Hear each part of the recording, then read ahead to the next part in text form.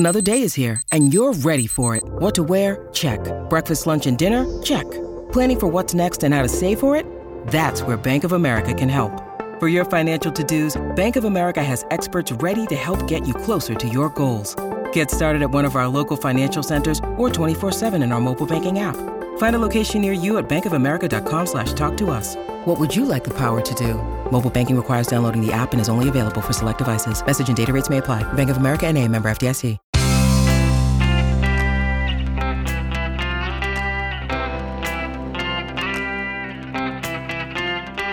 Changing your life one story at a time. This is the Chicken Soup for the Soul podcast with Editor-in-Chief Amy Newmark. Hey, it's Amy Newmark with your Chicken Soup for the Soul. And today I'm sharing a couple of very funny stories from our new humor collection, which is called Chicken Soup for the Soul, Read, Laugh, Repeat. This book is a collection of some of the funniest stories we've published in our 28-year history.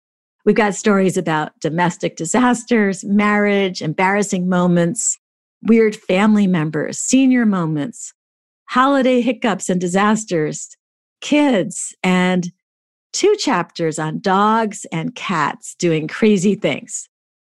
So let's start with dogs and a story by Anne Denise Carson. This story just made me laugh so hard when I first saw it. I think I had a sore throat from laughing.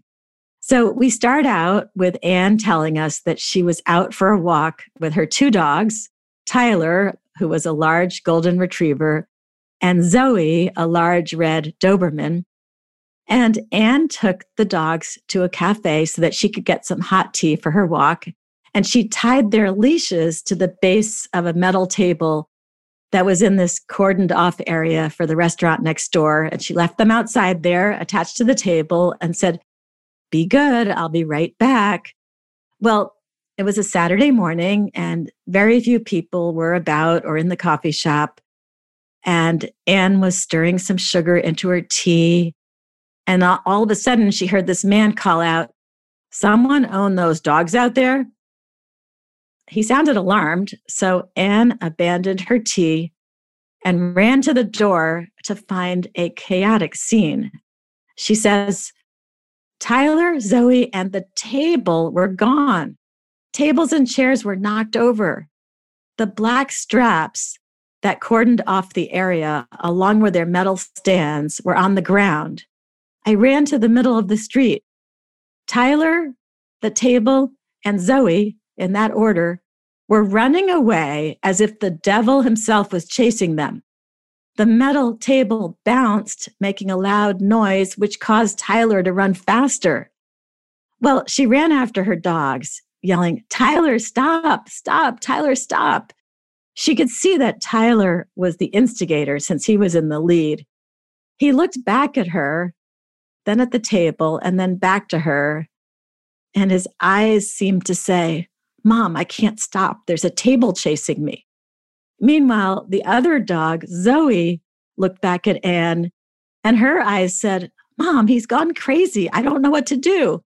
Poor Zoe was tied to the table, so she had to run along with it, even though she wasn't the one who had freaked out and thought a table was chasing her. Anne says, I continued to run after them and yell at Tyler to stop. He'd look back at me, wanting to obey, but then he'd look at the table that kept chasing him and continue running. He'd swerve toward a parked car, causing the table to swing out, and I'd pray, please don't hit a car. Thankfully, he'd correct his course to the middle of the road and somehow avoid hitting any cars with the table. They ran for blocks, and Anne couldn't get Tyler to stop his frantic escape from the table. She was getting tired of running, and to make it worse, she couldn't stop laughing while she was trying to run.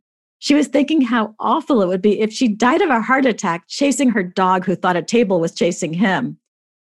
So far, the bouncing table hadn't hit any cars, but Anne knew it was coming. She was going to be writing a big check to someone if those dogs didn't stop. And then her savior intervened, an employee standing in front of a Michael's craft store. He looked at the dogs, looked at Anne, and then did a double take. Then he took off after the dogs, running diagonally to them and stopping them just as they were about to cross a busy road and careen into another parking lot filled with more cars.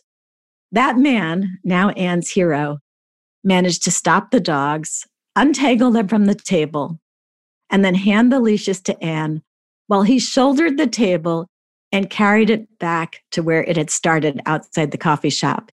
He even picked up all the things the dogs had knocked over in their panicked escape. Anne went home, made an apple pie for him, which she delivered still warm to the store before he got off work. And from then on, Anne never tied the dogs to anything that could chase them down the road. When you need mealtime inspiration, it's worth shopping Kroger, where you'll find over 30,000 mouth-watering choices that excite your inner foodie. And no matter what tasty choice you make, you'll enjoy our everyday low prices, plus extra ways to save, like digital coupons worth over $600 each week. You can also save up to $1 off per gallon at the pump with fuel points. More savings and more inspiring flavors make shopping Kroger worth it every time. Kroger, fresh for everyone. Fuel restrictions apply. So those dogs were fleeing from a metal table. And in our second story, we have human beings fleeing from a cat. Eileen Melia Hessian explains that her best friend from kindergarten had become a flight attendant and lived in Boston. She was heading to Paris for 3 days for work and needed someone to watch her cat. Eileen volunteered, saying she'd drive up from Long Island with her sister Kathy, and they would have a fun time in Boston. Well, the drive to Boston was easy, which seemed like a good omen for their mini vacation. And Eileen and Kathy went to the next door neighbor's apartment to get the key, but they didn't know exactly why he handed them the key to the apartment with a little smirk on his face, saying, "Lots of luck." It turned out that their friend's cat had a reputation. The neighbor said he wouldn't go in that apartment if his life depended on it. He handed them a list of instructions and some treats, and said they would need to read the instructions and be armed with the treats just to get in the front door. Eileen realized they didn't know the name of the cat, so she returned to the neighbor's apartment to ask. He said, "Jackie calls him Simon, but I call him Psycho." Kathy and Eileen tentatively approached their friend Jackie's door, reassuring each other that Dave, the neighbor, was just a nut. They put the key in the door and heard a growling noise. They opened the door, and the cat came running at them. So they threw the treats across the room, and the cat changed his course and went for the food. Inside the door was a bag labeled in big letters, "Read this." Inside it was another note, along with a jar of pennies and a spray bottle of water. The note said that if Simon was acting up, they could shake the jar of coins or spray him with the water.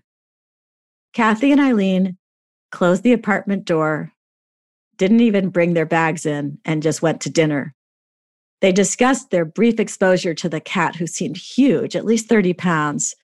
They decided that when they returned to the apartment with their bags, they would throw more treats to distract the cat while they ran for the bedroom and closed the door. Eileen says this, "We got back to the apartment armed for battle. Kathy held the jar of coins and I had the spray bottle. We would be brave. I opened the door and the cat leapt at us with a hiss that could be heard throughout Boston. Kathy shook the coins frantically. I held my water bottle aloft, waiting for an opportune time to spray. Kathy threw the treats as far as she could. I checked on the cat food, and then we ran to the bedroom, slamming those louvered doors. The lock was a hook and eye, and I latched it as fast as my trembling fingers allowed. Then they noticed a lot of cat hair in the bed and realized the cat was accustomed to sleeping in the bedroom. And sure enough, that huge cat started throwing himself against the bedroom door, wailing and screeching. The neighbor knocked on their adjoining wall and called out, "I warned you." And then they heard more sounds. The cat was breaking things in the living room as he repeatedly launched himself against the bedroom door, trying to knock it open. And then he did knock it open. The hook and eye gave way against the tremendous 30-pound force. Psycho flew into the room, like a super cat, a demon, and landed on the bed, and the women started screaming. Eileen used the water spray to keep him back while Kathy grabbed their bags. They ran into the living room and put a piece of furniture against the bedroom door. And then, still in their pajamas, they fled the apartment, tossed the keys into Dave the neighbor's mailbox, and ran to their car, ready to drive back to Long Island. They wouldn't get home until 2 a.m., but it was worth it to get away from that cat. And they knew he'd be fine with the food they had left for him, and his human would be home in a couple of days. As they started the car, they looked up at the lit window of their friend's apartment and saw that giant cat sitting on the windowsill looking straight at them. They'd had an adventure in Boston, but not the kind they'd expected. I'm Amy Newmark. Thanks for listening to these stories from Chicken Soup for the Soul. Read, laugh, repeat. You can go to our website, chickensoup.com, and click on the podcast button to read more about this book. And you'll find it wherever books are sold, including Walmart, Barnes & Noble, Books A Million, and Amazon. If you'd like to share your own stories, you can become one of our published writers. Check out the Submit Your Story area on our website. You're going to see a list of topics we're working on. You'll see story guidelines to help you write a great piece. And you'll see the form that you fill out to send in your story for consideration. We're always looking for new storytellers to join the Chicken Soup for the Soul family.